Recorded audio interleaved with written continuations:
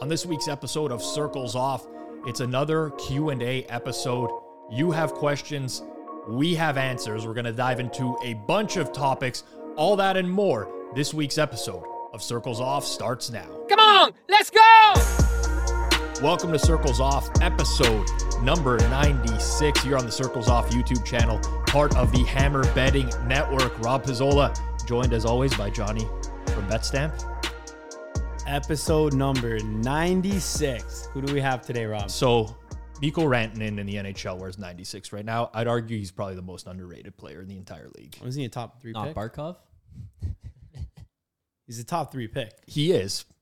He's let's say like he's not viewed in the same light as Nathan McKinnon for the Avalanche. Is he as good? Yeah. Fair enough. He's a big bomb banger. My favorite 96 jersey, the old Vancouver Canucks. Oh, beauty. Black, orange, red, yellow. Pavel Bure, 96. Pavel Bure wore it for a few years, for sure. I don't know how this happens all the time, but every single time I look up an NBA jerseys, number 96, did Meta World Peace change his jersey like every single year? Was he 96? Houston, he's the only NBA player ever to wear 96. I think he might have just Probably did it on purpose. Like, honestly, yeah. He might have done that. Meta World Peace for the Houston Rockets in 2009. Number 96. Or 96. Did not know that. It's not a popular number. Once you get into these higher 90s, it seems like it's more niche. More niche. Fair enough. Today is our question and answer episode. But before that, Rob has a quick announcement here. March Madness is officially over. We did a bracket challenge. We said we were going to toss out some merch. Rob, how did we do? Well, I did okay. I actually thought I was going to be... The people that are following Circles Off here did a really good job with these brackets. I finished in the 90th percentile with the bracket that I filled out, and I finished in 29th in the pool that we put on. Our top Hammer creators, if this isn't a plug for Hit the Books on the Hammer Betting Network, I don't know what is. Brad Powers had a 97th percentile bracket. John Fendler, who we had on Circles Off a couple months back, 94th percentile bracket. Pretty glowing endorsement for Hit the Books. But 3 people that entered had UConn winning it all. All of you are eligible for some BetStamp swag as promised. So all you got to do is hit us up on Twitter, Circles Off HQ. Hit the DMs. We'll get your information. We'll send you out the swag. But credit to this guy who finished in first. Jacko's Hammer bracket. 1,170 points, 99.9th percentile. Where did he rank amongst all ESPN? I don't know. I can't see like the full leaderboard because I didn't enter myself. Click. Where can we see that potentially, Zach, on here? Leaderboard, Just maybe? leaderboard, maybe. So he got 170 hit leaderboard. Like that is absurdly good. Oh, there was a guy who got 1,600. I don't know exactly how the scoring system works. Okay, so there is a 100th percentile here. Yes. Which doesn't really exist in real life, but Yeah, it's a little bit weird how they did that, but Oh my God. regardless, well, there's so many entries. So many entries. It's like an here, absurd amount of entries. So Jacko's Hammer bracket, number 1. Vinny Chase, number 2, 99.6th percentile. What a loser. Vinny Chase, great name also. Great character. And then Chachi goes left, 99.4th percentile. I don't know what that's in reference to. Congrats to all the Politics or winners. something. Yeah. We got to give Pizzola a pat on the back here, as well as myself a little bit, in our March Madness preview episode. All right. Now, would we be mentioning this if they didn't win the tournament? Absolutely not. I didn't even remember this, by the way. We were discussing this off air before we started, so I don't even know if this is true. One of the pieces of advice that we did give out, you can look back to the episode, was you want to pick if you're in a big enough bracket style. You know, if you're in a bracket that's got, 100 to 500,000 people, you want to take a team that is not a number 1 seed. But in theory, you don't want a team that can't win the tournament as a low likelihood. So what we actually touted was a good value for this year would be a team like a UConn that's a 4 seed, meaning a lot of recreational people may not pick them to win. They're a 4 seed. However, they were priced a little bit higher than that. Yep. How did we know that? How did we know they were priced higher? We took a look at Pinnacle Sportsbook. Pinnacle, the world's sharpest sportsbook, now available to bettors in Ontario. Find out what professional bettors have known for decades. Pinnacle is where the best bettors play. You must be 19 plus, not available to U.S. residents. And of course, as always, don't forget about this. Please gamble responsibly. But we did look at the Pinnacle odds. I mean, listen, when people are like, I want to be contrarian in sports betting, a lot of times, they don't really even know what that means. Like, people think being contrarian is, let me look up the public bet percentages on this website and fade the public. There's ways to be contrarian in a smart manner where you can gain an edge. Now, of course, I'm the idiot that picked Alabama in my bracket to go far instead of UConn. I figured after I touted it on the show, a lot of people were gonna go UConn, and I had to get off it. But there are ways to be contrarian in sports betting. Today's a Q&A episode. We haven't done one in a long time. For those who want to ask questions in the future, we always send out a tweet on Twitter. Make sure you're following us at CirclesOffHQ on Twitter. We also post it to the community page on our YouTube channel as well. If you're subscribed, you'll see it in your feed. You can ask us questions. And if you're not subscribed right now, I don't know what the hell you're doing. It's been 96 episodes. Hit the subscribe button. If you like the content, hit the like button. That allows us to keep doing these episodes over and over and over. I know Real Frank Costanza out there, you're not subscribed, but you listen every week. Thank you for the support, but just hit the subscribe button. You don't have to be an ass and like this tough guy on the outside. You can just hit the subscribe and support us. So I'm going to run through the questions as we normally do. As always, if you have a question, you don't have to wait till the Q&A episodes. You can just send it in any time. And also, we got a lot of amazing guest suggestion last time, guest suggestions, and we're actually working on and have locked down a couple interesting guests over the next couple of weeks. So we appreciate those suggestions. Keep them coming. Barry Horse episode that we released, unbelievable feedback. Thank you everybody for your support and listening. And there's gonna be plenty more where those come from. Starting off the Q&A, we got the Rob section. Which always is a typical favorite. A lot of people ask a lot of questions. They want to know about Rob's life. Number one, we'll start off on the lighter note. I've ordered these, hopefully in a sequential order that makes sense. In one interview, Rob said that he had to work for a mob bookie because he owed them a lot. Did they strongly imply that his fingers may be broken if he doesn't work there? Did he work there still after his debt was paid off? Okay, so first of all, the definition of like owing them a lot changes over time. Because when I was young, I couldn't pay off $800 because I was a teenager. I was like grade 11, high school. I worked a minimum wage job, commission at Sport Check. I had bills, credit card debt, stuff like that. So $800, like that's the perspective of that. But essentially, what I did... Wait, is that how much you owed? $800? I literally owed $800. You couldn't make that back from Sport Check? Yeah, I could have. It would have taken me a while, but like I had other debts too. For the U.S. listeners, Sport Check is a retail Dick's Sporting Goods equivalent. Yeah, exactly. I had a blast working at Sport Check, but remember, like back at that, minimum wage at that time was like $8, something like that. I was maybe making $10 an hour. And I wasn't working a ton of hours. And it's not like I could just go and be like, schedule me for 40. I was a part-time employee. I was in school.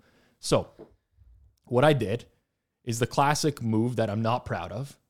I totally hate this nowadays, but I just stopped answering phone calls and texts and dodging the guy that I owed money to.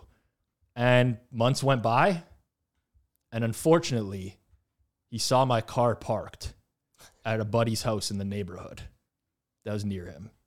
And we were playing poker in the garage. Somebody just strolled up behind me, tapped me on the shoulder, and he's like, "Hey, been trying to get a hold of you. You want to go have a chat?" And I was like, "Okay, let's go have a chat or whatever." And listen, I mean, I'm like a 16, 17-year-old kid. Really, the guy I'm dealing with is like 22, 23. But when you're dealing with someone that's your elder, you're scared. Like, I owe money to these guys. I don't know what's going on. And the agreement that we made was that I was just going to be a runner. I was going to do collections for the book until I could pay off my debt. So that's essentially what happened. Wasn't super, it's not like this threatening story of like, oh, I went down into like the basement of some area and there was like a guy cracking his knuckles and like, no, it was just like, I couldn't pay a debt. They expected the money. They're not going to let me off the hook for $800, whatever. Sure. Honestly, good life experience. I don't suggest everybody go out and try to lose money and gamble responsibly, like I mentioned earlier, but it teaches you a lot of things about the industry, how things run. When you're an agent and you can like log into accounts and see what's going on and like very clearly identify, oh, this guy's losing all the time and he's parlaying all these games, you start to like learn like what not to do about certain tendencies. So whatever, was shameful point in my life. Thank you to whoever asked this question. I always love reliving these moments. My current wife paid off my $800 debt. She was my girlfriend at the time. Wow. Quickly. And then I worked the rest of it afterwards. I'm like, oh, I can make some money running here. And then did that for like 1 or 2 years. My life story is okay. Well, it's dark. Interesting stuff. I already knew that story, but we're glad to have answered that on the air. So it seems like his fingers were not in jeopardy. No, chopped off. Listen, if I didn't pay this, nothing was like in hindsight. Literally nothing would would have. have. Only $800. I mean, potentially the listeners thought it was a lot more. No, that's what I'm saying. Like for me, I'm dead serious. Like here, like I'm gonna get the comments. Oh, like Rob Pizzola's a poor or whatever, and this and that. Like I would never ever go to my parents for that type of money because I'd be totally ashamed to do that. Like it's just like one of those tail. We'll give it to you, but then you'll be in more trouble anyways. It's not worth it. You know what I'm saying? Like it's not worth it for that type of thing. And I grew up, my father did well for himself as like someone who had parents that immigrated to Canada with nothing, like quite literally nothing, and had to work like real hard labor jobs, both my grandparents. My father became an accountant, did really well to like I had a good upbringing. Let's put it that way, right? But I wasn't a spoiled kid.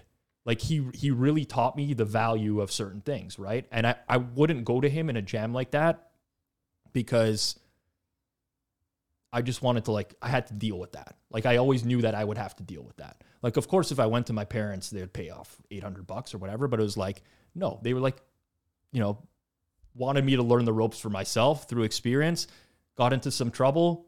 It worked out okay, figured it out. But I wouldn't trade any of my life experiences for anything, really. And that's how he met his wife. So it was all. All right. Up next. What's up, Rob? Oh, here we go. What starts with what's up, Rob? What's up, Rob? You mentioned in a previous episode that you used to be a successful MLB bettor, but lost your edge. How did it come to that realization? Did the market stop respecting that action, or was it based on your results over a large sample size? Genuinely intrigued. Thanks, Rob. You're a big inspiration to me as a bettor. No, I made that last part up. Everyone who's watching on YouTube can see on the screen. All right, go ahead. Yeah, so it was mostly based on results over a larger sample size. So I think part of it was maybe arrogance at first. Like when I go back and I look at my previous tweets, my life, the way I carried myself, even 6 or 7 years ago, it's almost embarrassing. I think a lot of people feel this way about themselves in general, where you think you know it all and you don't. It wasn't really, as dumb as this sounds, I don't think it was really that hard to beat MLB when I was beating MLB. It wasn't the old Fangraph steamer zips. Yeah, it wasn't a super competitive market. Like if you had a decent math background and some understanding of baseball and some understanding of the market, you could have success. And I surrounded myself with some very smart people who taught me a lot about things. Seville guys won't like that I say this, rest in peace to Grooven, but I used to chat with him pretty much every day and learned a ton from him. There was another guy on Twitter that I had a falling out with that went by Dale Doback on Twitter, who I had a good relationship with. We used to chat baseball every day, and you just learn from these people. But at the end of the day, over time, you have to be real with yourself and results. And a year went by and just not winning anymore, not getting the closing line value that I once was. And at that point, you have like this self-reflection moment of, do I continue to do this? There's this, skepticism, this lack of confidence, or like, do I really have it in myself to put in the time that it's going to take to overcome this, right? Build out my own projection set that I think is super strong. And frankly, I just didn't have it in me to do the latter. So I think it's a combo of these things. Like when he says that the market stopped respecting that action, I was getting less closing line value for sure. And was it based on results? Absolutely. Like the last season that I bet baseball, seriously, I lost money over the duration of the entire season. You just had to call it a day. I mean, some people would continue going, right? I know of people that bet professionally and they'll have a losing baseball season and they'll just chalk it up to variance or be like, we didn't account for the ball in the first month and a half of the year. We had some really bad results coming out of the hole, whatever. But I'm a realist. I don't like losing money. I like winning money. And if I'm not confident in what I'm doing, then I'm not going to go down that path anymore. Well, there's something else with baseball too, given that it's like, dead heat of the summer. If you are actually grinding baseball every single day, which is a true grind, and you're on every single day, and then you lose money at the end of the season, it's hard to get back next year on baseball. 100%. Given like you are quite literally like when you're gambling, trying to earn money, working a job that you don't get paid for unless you get the results. And if you work an entire summer, think about how pissed you'd be if you work an entire summer, you lost money. Could have enjoyed the summer. No, couldn't. Worked the whole time, grinded every day. At the end, not only did you not get paid, but you had negative money in your bank account. So in my opinion, I won at baseball for several years. There was like an email group I used to send out baseball picks to as well of people that just tail the action or whatever. I was a small timer at that point, like betting a few $1,000, but nothing serious per game. But in baseball, this will sound odd. Some might disagree. This is just my own personal perspective. There's really like 20 pitchers over the course of a year that are going to make or break your season, where I think you're going to have a different opinion on this subset of like 20 guys, let's say, might be even less than that, 15 to 20 guys, where you're like, no, this guy is way better than the market gives him credit for, or this guy is way worse. And there's some seasons that go by and you're like, haha, like laughing it up, right? You're like, no, this guy's, Marco Estrada used to pitch for the Blue Jays, right? Marco Estrada, when he had these seasons where he had really low ERAs, his peripheral metrics were bad. FIP, everything Barry Horse talked about, FIP, XFIP, Sierra. He's not a strikeout guy, but he induced a ton of weak contact. And when you're watching Blue Jays games, at least I was watching a ton, it's like, this guy's never going to get lit up because he has a really good changeup that works down and away, and all this contact is soft contact. But all the projection systems that are in the public marketplace all hate Marco Estrada because, he doesn't miss bats. He's not going to strike guys out. Putting the ball in play, he's getting lucky. Well, I took the opinion that he wasn't getting lucky. I bet him for like an entire season and made a killing off of his starts. So you get to that point. But then what happens when you start losing on those opinions? You completely lose your confidence. You don't know if it's variance or not. Betting is so much more. Like when you're originating, and there's tons of approaches to betting, obviously, there is a legitimate confidence factor that for me personally, I can struggle with at times. And with baseball, it did get to the point of maybe I still did have an edge, but I didn't feel like I did, or wasn't comfortable enough to bet that amount of money. Or it wasn't enough to overcome the work that you'd put in, and it Sure. wouldn't have been worth it. Because, Okay. I mean, my partners were encouraging me to keep going at that time. They're like, no, this stuff's good. We got unlucky last year. I didn't feel like it. Yeah, fair enough. Why did you not push back as much on Barry Horse as you would have if Fezzik said the same thing re-markets? Oh. Is the bell curve meme...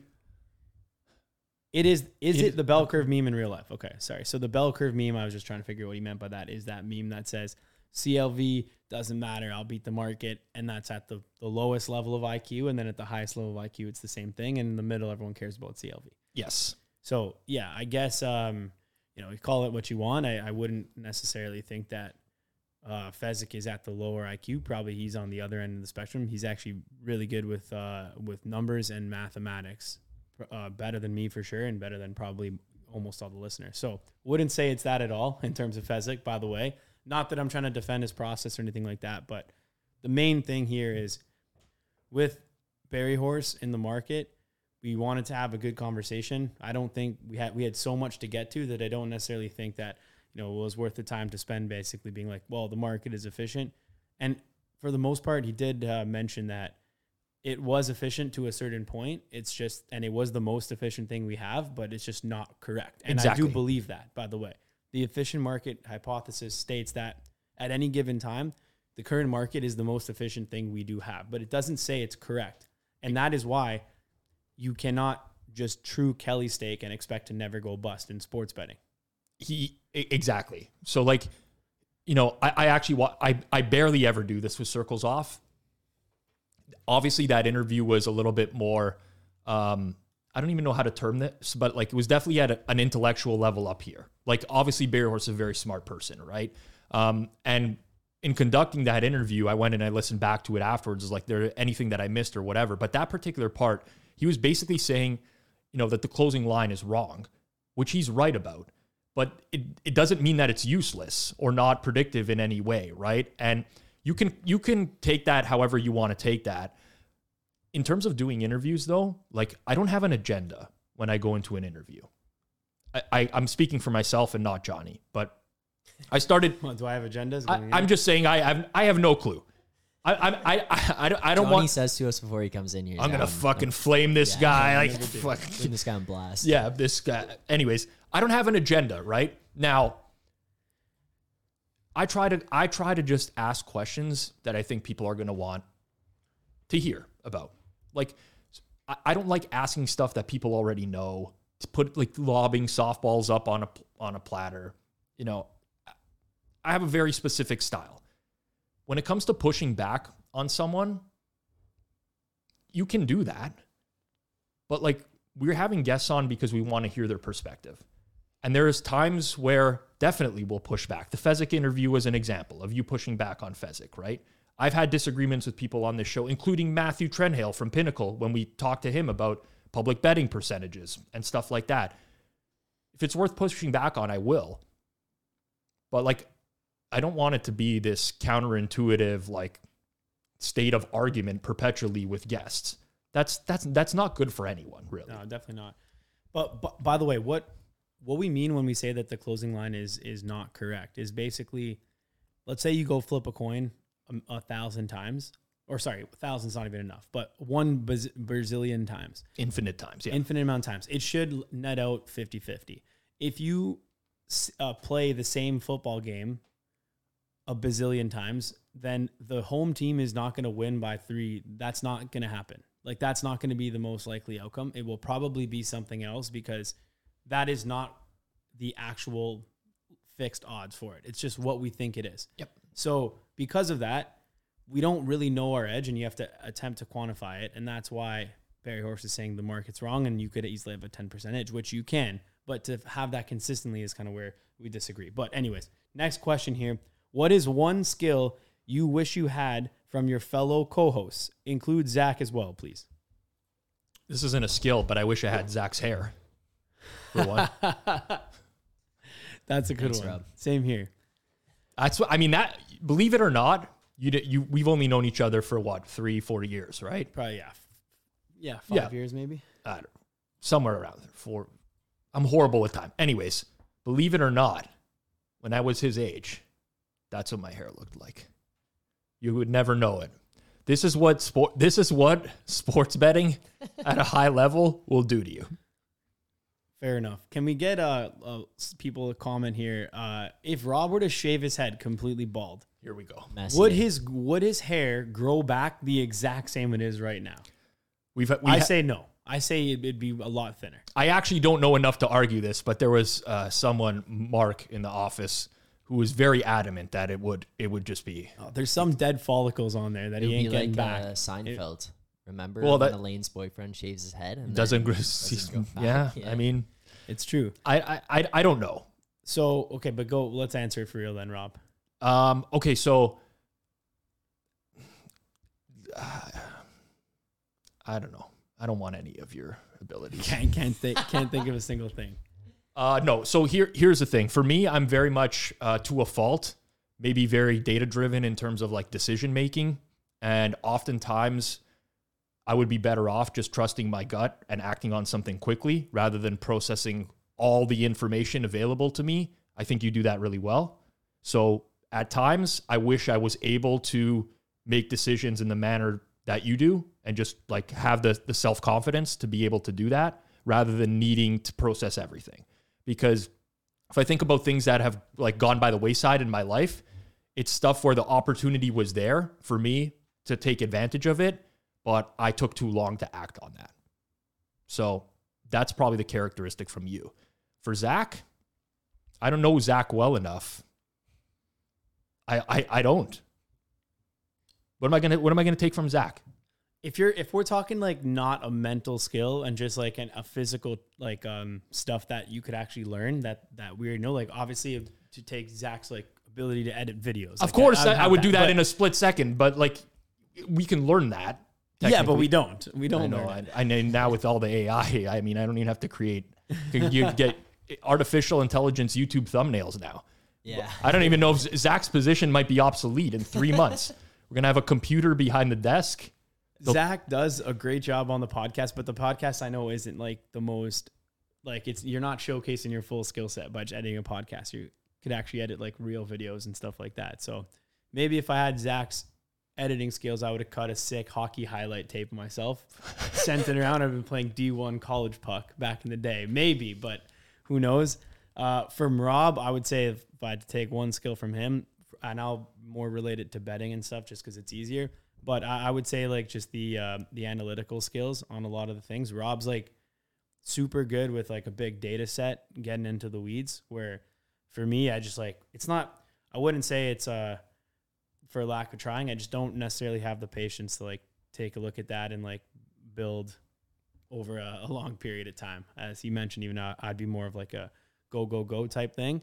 And I'd rather focus more on like execution and planning as opposed to like, let me like actually figure out with this big MLB data set, like what the actual projected stolen base impact is going to be this season. Right. Yeah, I'm pretty good at that, like applying logic and working with data sets. One of the things that you mentioned there is probably what I would take from Zach. I can be very impatient at times, and he is very patient as a person. I can say that as someone who's been, he gets down to the studio here. He waits for me to make my coffee. I go up and make another coffee. We mess around for like half an hour before recording. He's got like a million things to produce. Like, gets himself a water bottle, comes down. I say, "Hey, is that for me?" He throws it to me. Grabs himself another water bottle. So definitely his patience is something that I don't have. And I would like to, honestly. I would like if things didn't, bother me as much as they do. I got some. Let's go, Zach. Sorry, we forgot for Zach. It's the male bonding moment right here. For Rob, I think, especially considering what I'm doing right now, is the networking ability to kind of have connections in all the different sports, different aspects. It's not just people who are bettors. It's people who are insiders or in media or in marketing and stuff, and being able to connect with those people. That's something that I could use as a skill, especially as a producer, trying to continue to add. And for Johnny, I know we like joke about it, but I don't know if it's like a skill, but like a trait is self-confidence. Like, dude, to be able to just say like I could fucking build an F1 car like that, like I know we joke about it, but like to have that confidence and actually he's not doing a bit, like he's actually certain that he can do that. There's things in my life that I've done that a lot of it came from just being like, all right, I'll put myself out there and do this, but some of it took like a lot of building up to get to, and I think that maybe I might have missed out on some earlier opportunities had I had that self-confidence to jump into it right away, had it come up like in that moment rather than take the time to be like, oh, maybe, and then wait and then do it. So self-confidence, I think. All right. Fair enough. So you can't build the F1 car though. We're not going to get into this. I can build it. It's good to have self-confidence, but there's times where people are insane. I could build the F1 car. All right. Anyways, I could for sure build the F1 car. Like Oh, God. I could build the F1 car. Like this is not even a hard thing. Like I could, if we really want to go, we can go more extreme. Well, Like, now that's that stuff now I think I can do. the conversation is different now. And by the way, it wasn't that I could build the F1 car. That wasn't even the question. No, it was- can No, I I build it in a know. year? I didn't Yeah. want to. Yeah, I know. That, But also remember, at that time, you wouldn't have had ChatGPT to help you, and now you do. So it's very different. Like it's becoming more possible nowadays. we'll move into this one.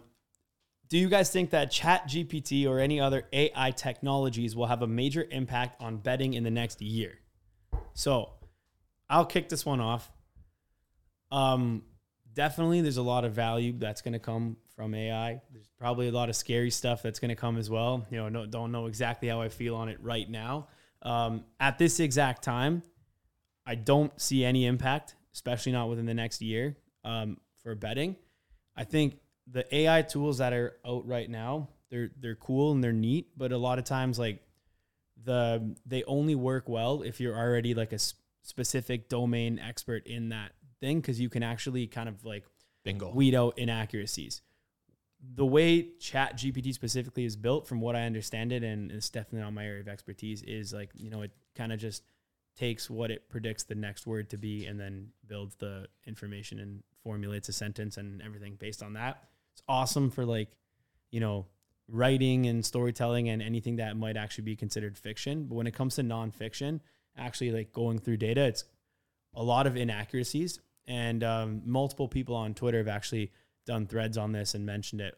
One person from the gambling community is Harry Crane. Yeah. So he's mentioned like, if you don't know the stuff with it, it's actually quite dangerous to think of that as fact. So as it's related to information, like I'll share, we did a little one test. beforehand. So we asked it, who is Rob Pizzola? We asked ChatGPT who was Rob. So let's read the response. Yeah. I'll read it out loud here. So first paragraph, Rob Pizzola is a well-known sports analyst and professional sports bettor.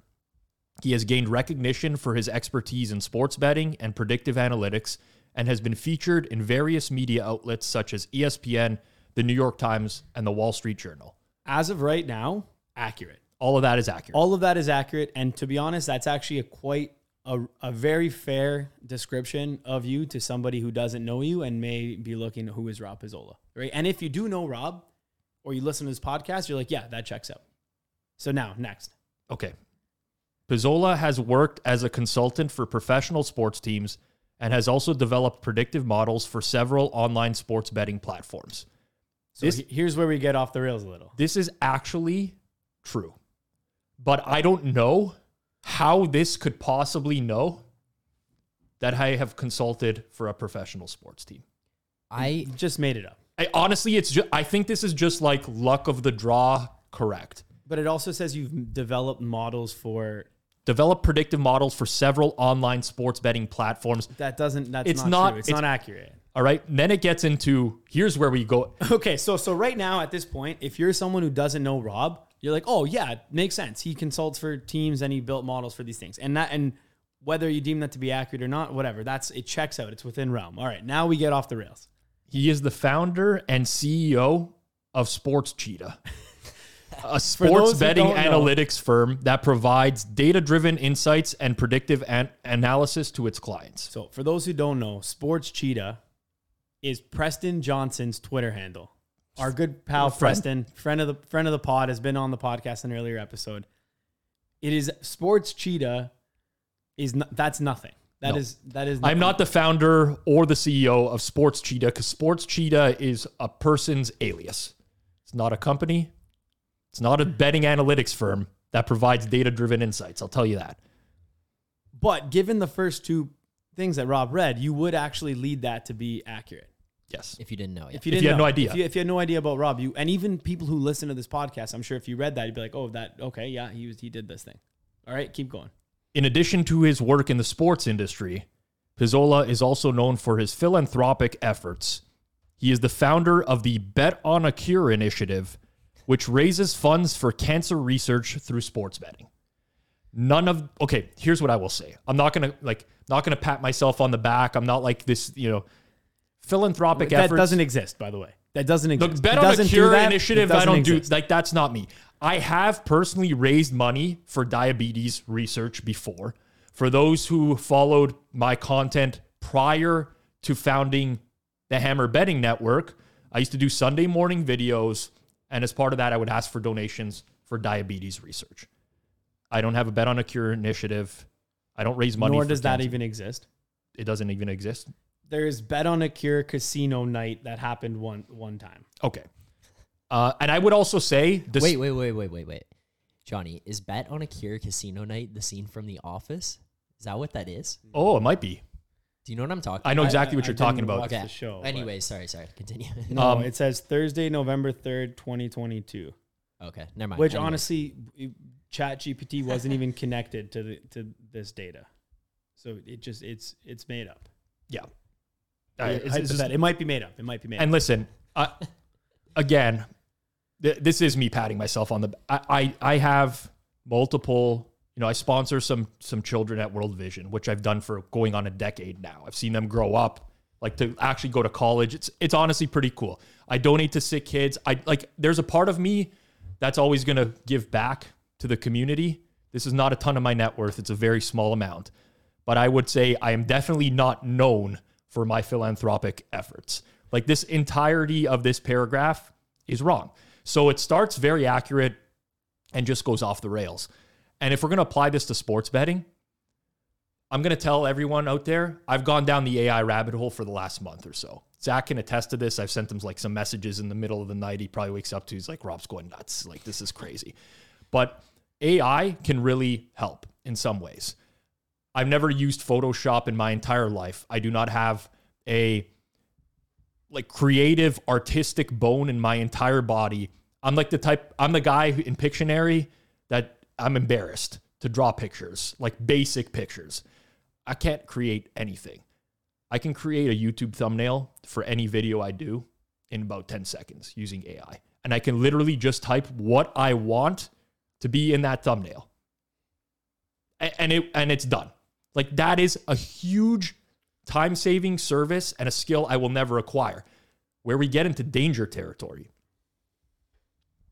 You ask ChatGPT questions about betting, likely what you're going to get filtered to you. And I'm not saying I know exactly how ChatGPT is built, how it works, I'm not suggesting I know exactly how it works, but I've tried this a lot. And what you're going to get filtered is stuff that is often horseshit. And the only way you know it's horseshit is, as Johnny said, if you are a domain expert. Because sometimes I can ask ChatGPT a question about, like, can I win betting with reverse line movement? And it's going to pull up a bunch of stuff about reverse line movement. What the fuck are you pulling up, bro? Yeah, Zach, what is this on the screen? This is what AI created as well. Like, this is what I'm saying. Oh, This is the Pope on GQ wearing a puffer jacket. I was like, what the? I'm like, I was wondering where this was going. I'm like, what is Zach talking What is about? he talking about? Sorry, But it's crazy. Like the Donald Trump running away from the feds that got posted like a couple weeks ago. Like, it's a fake picture. It looked very real. Like, there's dangers to this type of technology. And in the sports betting space, holy geez, is some of this stuff. Did I say what I use? Horseshit? Yeah. Yeah. It is. A lot of it is horseshit. And it's scary because I use this for other stuff as well. If I wanted to, bad example, I know how to change a tire on a car, but if I didn't and I typed to ChatGPT, how do I change a tire on the car or whatever, it's probably going to scour the internet and put together something based off of all the higher ranking search results and whatever. In the sports betting space, the higher ranking search results are mostly just created for SEO purposes. And it's a very weird industry because this was one of the questions that came in. Like, what percentage of bettors do you think win? I think less than 2% of bettors win over time. It might be even less than that. But you have so many people working in the space who are quote unquote experts in the space, producing content in the space that don't win. And I don't, like, again, I've said this before. I don't care if people don't win as long as they're transparent about it. But all this content that's being produced, page 1 of Google, page 2 of Google, look at the biggest sports betting channels on YouTube. I get like the professor's picks, like filtered to my YouTube stream now. This guy that's like a university professor, like it's all crap. And this is likely what the AI technology is being built on. So it reminds me of early Wikipedia.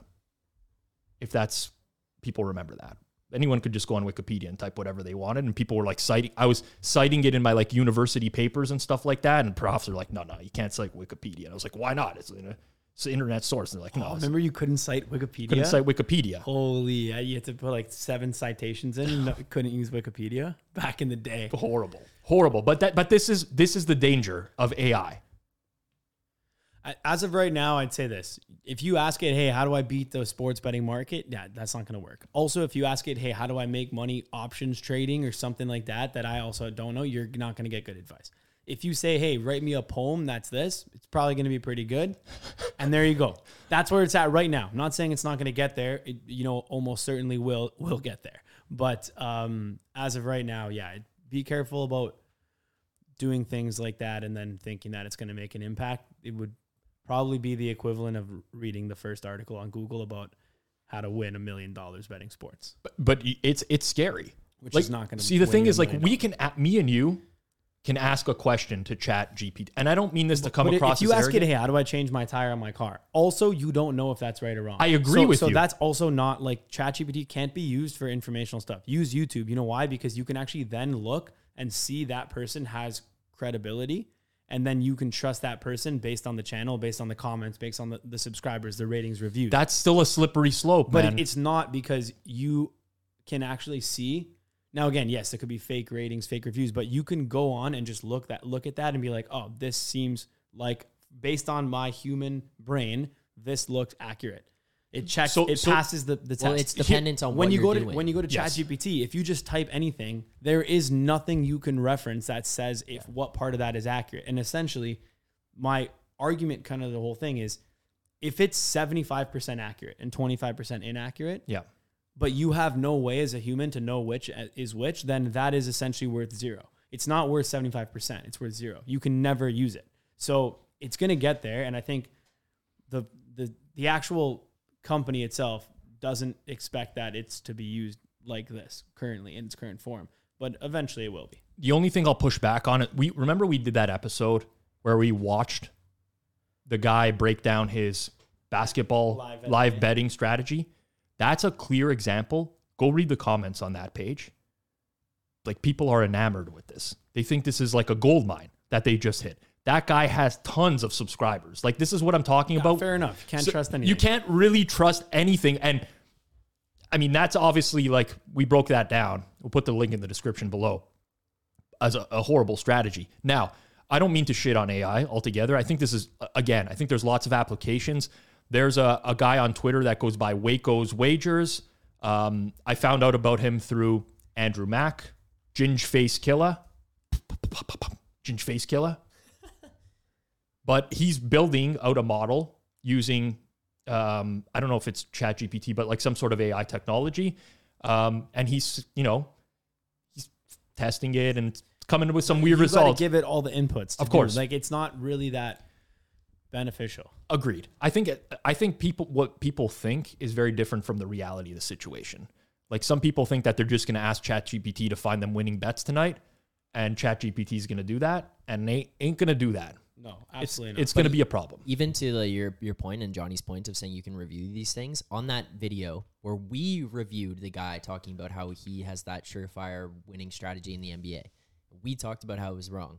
Someone commented on our video that we made about his video saying we were wrong. Like, you know what I mean? Maybe we are. We did the Simon Hunter Exposed episode. Yeah. And some of the comments in there are like, you guys are nuts. Simon Hunter, I won lots of money tailing Simon Hunter's picks this year. It's like, you missed the point of the entire video. Completely missed it. And there was a bunch of comments like that. Now, they all got downvoted, I noticed. They're all at the bottom of the thing. So obviously our following is taking over. But this is we're going to, if it was a battle of me and Johnny against the masses, we're going to lose, because the vast majority of people have no clue and they think that they have a clue. And I was in that boat. I lived this personally. I grew up through this where I was a pure rec bettor, but I thought because I was like, I understood math and I watched the games, that I was an expert in sports betting. And this is even like losing money. I'm still convincing myself that I'm an expert. Like this, I can't explain how the human mind works, but I have people like messaging me on Twitter who are actually experts, and I'm dismissing their advice 10 years ago, telling them like, no, like this is the way.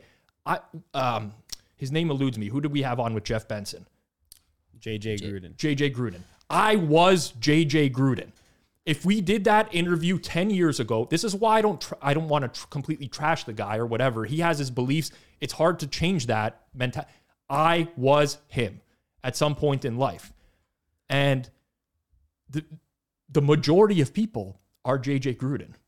So like this is where the AI stuff, when you're building answers off of stuff that is wrong, it just perpetuates this further and like, I don't know how the sports industry ever gets out of this. I honestly don't know how, because this is the stuff that wins.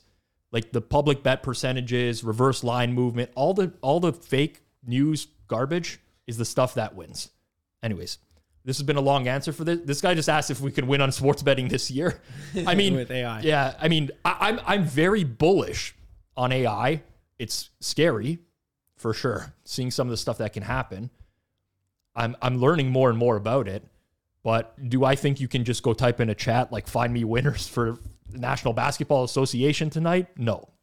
I don't think that's happening within a year. Do you think the current NFL product is better than it was 5 years ago?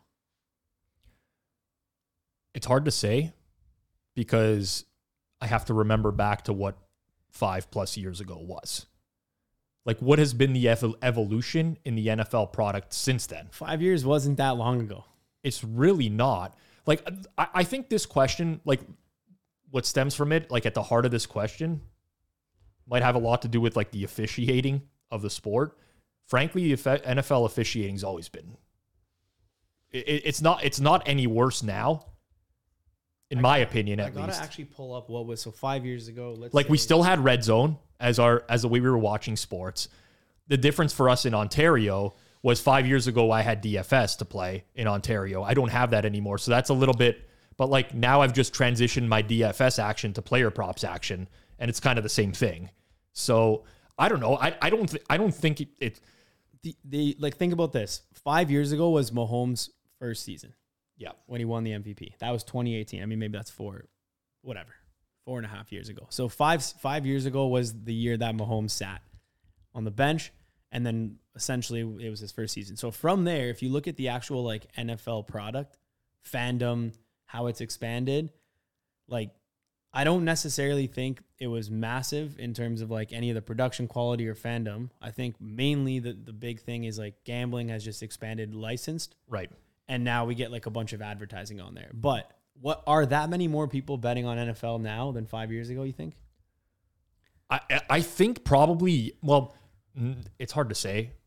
I would say yes, because there is a subsection of people that has been reached that was not betting before, because they wouldn't bet into a gray market, black market, anything like that, right? But ultimately, like, would you not say that you just define the answer of this question using TV ratings for NFL? Well, I don't know if TV ratings are that good, because like the sport fandom, the sport fandom I think has actually gone up. But TV ratings. The question is like the current NFL. How do we define the current NFL product? So here's some things I would the value of the NFL has certainly gone up over the last 5 years. That's what I'm saying. But here's some things I would say like probably have changed in the last 5 years. I can't remember some of the specifics, but adding some of the Thursday night games, Christmas games, the old London games. Yeah, the international games. So some of those are different. Adding Christmas games 100% improves the product to the NFL overall and experience of a fan. I mean, if this is like, By the way, it's not actually. They didn't actually add Christmas games. No, it just happened to fall. They just had Saturday games that now happen to fall on the Christmas weekend. Like, if this is the NFL increasing in popularity, then the answer is yes. I think that's clear cut. Yes. From my own personal perspective, okay, I sit here, I complain. Oh yeah, Jerome Boger did this, cost me this, whatever. He's out of the league. You know, he's gone now. Jerome's retired. I no longer have to cross off that game off my list at the beginning of the week. But I watch as much football as ever. Like, I basically tell my wife, it's like, Diana, Thursday night, figure out what you're going to do with your friends. She's like, isn't it like Eagles, Texans, the spread's 13.5? Like, yeah, I don't give a shit. We're going to find some bets on the game and we're going to watch it. Like, do you really have to watch it? Yeah, I do. So, like, for me, I love the NFL. Like, I'm doing a video every day on Forward Progress, just doing mock drafts for teams because I'm so passionate about the NFL. So for me, I think the product is as good as it's ever been. I mean, it's you could complain it's too many commercials. There's this, whatever. We're all watching. We're all really highly invested in it. Now, a lot of it is because of betting for sure. But I think that that's part of what we have to consider the NFL product. Like, the NFL's embraced this. It's part of the entirety of the ecosystem. Tough question to answer. Well, relatively, I think the NHL product's gone down. Word advertisements. Well, that's just like review. That adding the review takes forever now with the review. I guess, I mean, there's certain, like, 5 years ago, I don't know. There not enough changes. Like, obviously, there's things on a yearly basis that'll drive me nuts in the NFL. Like, remember when they added that you could review the pass interference penalty? For 1 year. But they never fucking overturn these things. Like, could literally be assaulting a person on the field, and they're just going to stick with the ref's call. Like, that to me that's a really shitty thing in the product. Like, why even allow this to happen? Extreme frustration. They got rid of it. Do I think there's ways they can make it better? Sure. I don't know. I think it's fucking solid, though, man. I love the Great NFL. sport. Great sport. The best to bet on. Best league. So, Rob, what are your thoughts on betting exchanges for major markets with high liquidity, particularly those that have low house fee, 1 to 2% hold? Okay, loaded question. Get your thoughts, too. I love the idea of exchanges. In theory, we preach this all the time. It's why we promote Pinnacle as one of the sports books that you definitely should have in your portfolio if you're in Ontario. Lower VIG option. Same thing with exchanges, right? Cut out VIG. You often will find the best price. Add an exchange. Issue I see with current betting exchanges is just major markets. I mean, this is a question is, what are your thoughts on betting exchanges for major markets with high liquidity? Fine. I like that idea. It's great. But you're never going to get the average bettor that's going to go over to a betting exchange just to bet a bunch of major markets. Like, they can't same game parlay. They can't do this. They can't do that. It's not the same experience as elsewhere. So the idea of a betting exchange is great for pro bettors, where it's like, okay, we can get down. I mean, assuming that there actually is high liquidity on the exchange, the idea and principle is great for someone who's getting down a lot. It's horrible for a casual. It's fair. I'll say that. It's very fair. The fact that you don't get limited and all this stuff, like, it's very, very fair. And I do think everyone needs to have the exchange outs if you're in a regulated state that has that. Do I think that's going to become the number one book in America? Definitely not. But, like, the way betting works nowadays is no one uses just one book anyways. It would be quite dumb to just use one book. You should probably use, if you're serious about betting, 5+. If you're even just a casual guy or girl who wants to bet a couple bucks, you should probably still have money in 3. If you're the serious bettor who is betting at 5, then yeah, I would consider putting an exchange in 1. But at the end of the day, there has to be, like, if one takes off and then becomes like massive and then starts getting prop seeded and like you can do parlays and you can do all this stuff, then boy, that would be phenomenal. But I think we're a ways away from that, and I hope we get there. But I'm not super bullish on like an exchange becoming the number one book in America or Canada. I think they can survive for a bit, but and potentially one takes over. But I'm not super bullish on it becoming like the number one. Not unless they can offer the same like markets as all of the other recreational books in the space. Like in principle, right? It could be great, but it's all in principle. It's all theoretical. Like find someone who's going to seed these exchanges with all these prop markets where they can get picked off at any time. Like I love the idea. I just don't think that it's executable. I hope someone proves me wrong. Again, I love the model. Yeah, and if you're in New Jersey, check out Profit Exchange. It's a good UI, nice sports book. As Rob mentioned, like they don't have all the markets; they only have the major stuff. But if you're betting MLB, check it out. See if it's for you. And of course, as always, you can head over to betstamp.app/circlesoff. If you do want to sign up through any sports books, we're not pushing you to do it. But if you want to support the show, sign up through two sports books through betstamp.app/circlesoff. The link is in the description below. Yeah, got the links to Profit Exchange up there. If you're in Colorado, there's the SBK Exchange, and might have a few more launching soon over the next little while, which we're pretty fired up about. If you ever needed a little push to go and sign up for new sportsbooks or have more than one, this morning when we were doing the Edgework show, Calgary Flames playing tonight against Arizona or Chicago, excuse me.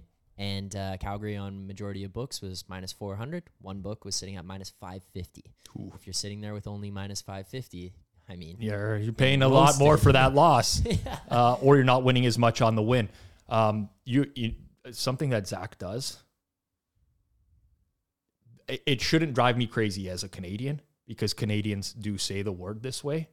But when I first started doing a lot of media hits, U.S. radio, some TV stuff in the US, I had to get a speech coach because you can probably still tell that I'm Canadian even if you didn't know from watching. But the biggest thing that I used to get feedback on was against the spread. Did I say that? That's how you naturally say it because that's how Canadians say it. Say? You say against as well because that's how you're brought up to say it. But Americans say against. And I now always say against because I've been coached to say it that way. Anytime I hear against, I don't know why it triggers me. I got like the American speech in me now. Yeah, fair enough. Well, Americans also say ah. I mean, we say a. What was that? Sound like a duck more than anything. Pardon. Say, All right. Last question for today's episode. So last question for today's, and I can assure you, if your question wasn't asked, likely it was not skipped. Likely what happened is it's going to be answered in next week's part 2 episode. So if you're still looking forward, we have a ton more questions. We are going to answer, just how many pro gamblers are there in the United States? That's about to get answered in next week's episode. Sure we're going to be extremely accurate with our projection as well. Yeah, and you could ask ChatGPT on that one. We're going to be bang on with our projection there. We've got some other bangers here. We also, by the way, I'm just going to be authentic and real with the audience here. Some of these questions were absolute trash this week, which we just had to cut out. So I don't want to give false expectations, but if you if you ask a real one, if you ask a real question, we're going to get to it. Like if you're asking a really stupid question to get a rise out of us, we're probably going to skip it. So, I mean, you can waste your breath in further weeks. That's fine. But yeah, because it's a slippery slope. You answer one of those questions, then they start rolling in like nuts, and we can't go down that path. So we've got what percentage of bettors win long term. We're gonna talk about signals to help figure out when you've kind of lost your edge, signals to figure out when a market is being manipulated. We are gonna talk about a very interesting one. What is the public side tax? The old I saw that question, and I'll speak more to it next week as well. Yeah. So ton of questions coming last week, but to close it off for today, what we have is an absolute doozy, which is this. Absolute doozy. Okay. If you were in Plus EV Analytics shoes, how would you have handled the Caesars situation? Okay, so there's going to be a segment of people that are watching or listening that don't know what this is. So you want to give like a little quick Go ahead. briefer? Okay. We've talked about this on Circles Off before, but for people that don't know, long story short, I'm not going to get into a 5-minute diatribe here, but essentially Plus EV Analytics, who has sat in Johnny's seat before for a Q&A episode at one point on Circles Off, is suing Caesars Sportsbook for essentially bets that he feels were unfairly ruled on. And we're in the province of Ontario. He went to iGaming Ontario, the regulatory body, to complain. iGaming Ontario ruled in favor of Caesars. I think that this is absolutely a moronic ruling. Don't even get me started. But he has gone and now taken Caesars to court. I think the total amount is like $6,000. Do you remember it offhand? I don't, but yeah. It's what some people would consider an amount that they wouldn't sue for. Let's put it that way, that it's more than a hassle. So it's definitely a matter of principle for him. It is. So the question is, what would I have done if I were in Plus EV's shoes? I would have done nothing. I would have sat and I would have stewed, because I have a different, like, I get the matter of principle. I honestly... But wait, the scenario we didn't even explain is he bet a bunch of futures bets to start the NFL season. They must play 18 games for action. If they don't play 18 games, there's no action. Obviously, Buffalo, Cincinnati voided that ticket, or should have voided that ticket, given that that game was no action. Meaning anything for a future on Buffalo or Cincinnati would have been absolutely no action, stated right there in the ticket. What they did, which I think really pissed our buddy off here, is he had exactly 13 wins and exactly 12 wins. They graded one of them as a push, which technically had a good chance of winning. And then the other one they graded as a loss. Yep. And really that, as per the rules, should have been a push. And because of that, what happens is you can kind of infer that what the sportsbook did in this situation is anyone that basically would have won their bet or had a chance to win had their bet voided. And then anyone who had, Bengals exactly perfect season or 4 wins was still slapped with a loss, meaning they just took a massive profit on the Bills and Bengals futures tickets. I'm honestly still in awe that iGaming ruled in favor of the sport. But did they even really understand the scenario? That's what I want to know. This is the biggest frustration, right? The regulators are supposed to be acting like keeping sportsbooks in line, having the best interest of the bettors at heart. And maybe they do, and they just don't understand the situation all that well, but it's mind-boggling. And listen, I'm going to defend Plus EV. I think what he's doing is very noble. There's people out there that are like, oh, Plus EV, what a peasant. Like, he's barely betting any money on this stuff. Okay, first and foremost, the guy's spreading all the money around across all the regulated books. It's not like this is every single future that he played. Played a bunch of money on futures. I know the guy personally. Like, we can stop with, he's betting like nickels and dimes on stuff. Like, he's got decent-sized bets. Whatever. Besides the point. The matter of principle, I get it. I would have blew a gasket if this happened to me. Would I have taken Caesars to court? In all likelihood, no. Would I have put them on notice on Twitter and whatever other means I have of social media? Absolutely. But for me, what I would stand to get out of it is just not worth the amount of time I'd have to invest in fighting a legal battle for this. It's a different story for me if it's like $60K instead of $6. Well, 60, I think a lot of people would have pursued some additional action. But I'm not Plus EV Analytics. It's important to know that. He's allowed to make his own decisions and do whatever he wants to do. And frankly, if it is a matter, honestly, I know Plus EV. I know where he has a golfing membership. I know where he lives. Frankly, I know what he makes at his personal day job. Guy's doing more than fine. It ain't a matter of the money, okay? So for him to do that as a matter of principle, I think, honestly, it's noble. I really do. And maybe it gets nowhere, but I respect the hell out of the guy for that. I honestly do. Because he's not doing it, he's not doing it to grow his social following or to be like the guy that's doing it. He's doing it for a larger cause. Yeah, also, anyone who actually understands the situation should agree that he was wronged in this scenario. And he was treated unfairly. and the regulators, obviously, who are designed to protect that, were not able to protect him. But in this scenario, if you're going to ask me what would I have done, I don't know. I don't know what I would have done. I can't tell unless I was actually faced with this situation. If I did, like, I would be very upset if that happened to me. What do you value the most in your life right now? Like, I'll tell you, for me. What is it, the time? Time. Yeah, I do not have enough time to do everything that I want to do. Running the Hammer is a lot of work. Recording content's a lot of work. But on top of that, I want to be able to live I want to golf in the summer, right? Now, I'm going to simulators or whatever. I have stuff I want to do. I won't even play video games in my spare time. And the show comes out. I want to time. So for this is just like a time suck. It's a principle. It's a principled matter. But again, to bring it back, the question is you. How would you handle it? For me, I get the principle. I'd love to fight the war for other people. I've done that many times before. People go after their ex-wives and ex-husbands all the time just to out of principle. I don't know. I hope it doesn't.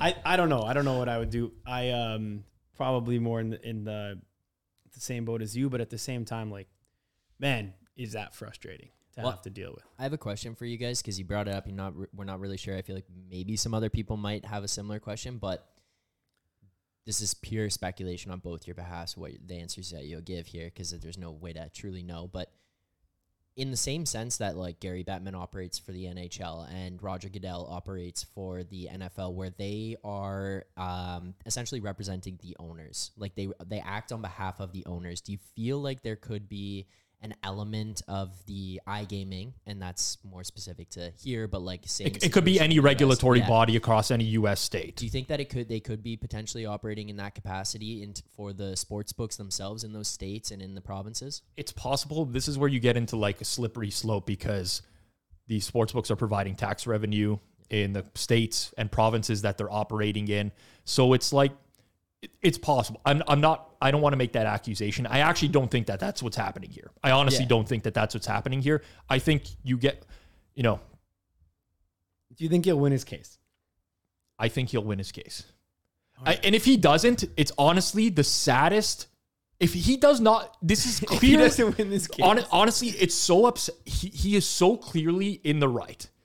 By the terms and conditions. Yeah, he's not trying to pull a fast one, take advantage of a thing. That's not what this is. If he does not win that case, it's one of the saddest things I've seen in sports betting, because it was him, but it could have easily been somebody else, where that $6,000 matters a whole lot to them, and or just whatever. And I don't want to. Also, 6,000. We're making it off to seem like it's nothing. 6, apologies if it comes across that way. No, it's absolutely 6,000 is a ton of money. And to be honest, people have pursued stuff for much, much less than 6,000. And for most people, for the majority of people betting, a difference of a $6,000 swing, which you should have been paid, is likely the difference between a winning season and a losing season. So, a matter of principle, 6,000 is not a lot, not a little. That's very frustrating. It's also just We're not talking about $100 here, $50. It's a really shitty thing for the sportsbook to do, because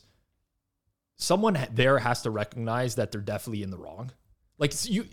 I don't know the situation, but do you think that and we're going down a slippery slope here, but someone on that trading team or customer support, whatever, has to realize that they're wrong to let it get this far. The reputational damage that has been caused to Caesars, in my opinion, just from Plus EV's social tweeting about it and the amount of people in the space picking that up, is way more than $6,000. My opinion. You can feel free to disagree. Why would they ever let it even go that far? I don't know why they would even let it go that far. Yeah. In most cases, if this was, I'm surprised that somebody at least didn't reach out to him. As far as I know, this hasn't happened, to say, you know what? We think we're in the right. You think you're in the right. We'll do $3,000. You sign an NDA. You don't rip us apart. I don't think Plus EV would have taken that. But the fact that didn't even happen, and it's just no, this is the ruling. They didn't even credit him a bet credit. It's anyways. All right, guys. Last personal question. Wait, let's go to next week. No. This one's time sensitive here. Okay. People are listening to this. It's the first day of the Masters. It's Easter weekend. You guys are in different life situations here. I think people can take away something for this from themselves. You're going into Easter weekend. You're going to have dinners, lunches with your families, but you got to balance the Masters here. The Masters is on TV. I know it's important to both of you as it is to myself. Rob, we'll start with you. You got family functions going on, but you have to deal with the Masters. How do you balance being a family man, being a good guy, being around, but also enjoying the greatest golf tournament of the year? So, secretly, I'm hoping that we have a Monday finish this year. There's bad inclement weather expected on the weekend. So, my family, my personal family, my father, my mother, my brother, we love golf. Your personal family as opposed to what? It's my in-laws. So so my family, they love golf. Now, when you're married, my mother wants to do Easter Sunday one year. My mother-in-law the next year says, we get Easter Sunday. You gotta deal with that stuff. So this year, Easter Sunday's at my in-laws. If that's the final round, it's gonna be me getting up from the table a lot. I'm hoping my Diana's uncle is there, who's also a huge golf fan, and he'll get away from, we can sit in front of the TV, but it's tough. If it's my family, Rob Pizzola Sr.'s got the game on the TV. No doubt. If Easter Sunday, it's always like early lunch. Masters is going to end like around 6, 7 o'clock, Yeah. right? So it's like, okay, let's get the lunch out of the way so that once the coverage starts at 3 or whatever, like we're all there and watching. And that's, typical. But actually such a good tournament. It's such a good honestly, tournament. The sound of like Jim Nance's voice with like the harp in the background, whispering. It's so soothing. Like I'll just be like half asleep on the couch and there's like an amazing shot and you wake up and you watch and you're like, oh, it's so good. You pass out for like another 15 minutes. Johnny just went there. He was on Give the a Masters couch. pick. Give a Masters pick. I don't want to give like one of the favorites or anything like All that. right, give a non-favorite. I'm going to be rooting. I have my, for people who don't believe me, these are locked in on my private BetStamp account, which I'll quickly flash to the screen here. Look at these numbers. How proud of you? How proud of me? Corey Connors 75-1 to win the tournament. Well, let me pull up the BetStamp odds comparison tool. By the way, listen, the golf product is not the best. I'm not going to lie to you and say it's the best out there because it's not really a good golf product. It's very hard to do. But futures it's very useful. I'm going to pull it open right now. Maybe Zach can even share it on the screen. Yeah, go to the BetStamp Golf Futures tool. This thing is great if you want to pick your Masters bets. Click it there. Go winner, tournament winner. All right. So it doesn't have every single sports book, but it's more than enough to get a nice comparison and then actually give you a true odds price there. As you'll see, by the way, on the left, Pinnacle Sports, official sponsor of Circles Off, has the best price on a lot of players. Like if you're betting at, for example, Barstool right now, plus 650 versus plus 756 for Rory McIlroy, it's a pretty big difference. it also like the Scheffler number makes a pretty large difference, especially people don't realize that, right? Like plus 650 to plus 756 in terms of implied probability, that's a significant percentage. Amount. Yeah, plus 5,800 to plus 5,900 is not a big deal, but we're still in a good range here. So listen, who do you want? Scroll down, Zach. I gotta give an official pick. Who do I want as an official pick right now? This is tough. Okay, so right now I do have Brooks Koepka. Did I scroll past? No, he's right there. He's right there. You had a cursor on. Oh, yeah. Now I don't think he's gonna win, but I fired off 7,500, 75 to 100. I want to see the book. We don't have to say it on. So is that plus? Yeah, you know what the book is. Plus okay. 4,572 right now. I fired a Max Homa at plus 6,600. It's plus 3,300 now. Oh, these are all absolute verified wagers. And I fired a Corey Connors at 75 to 1.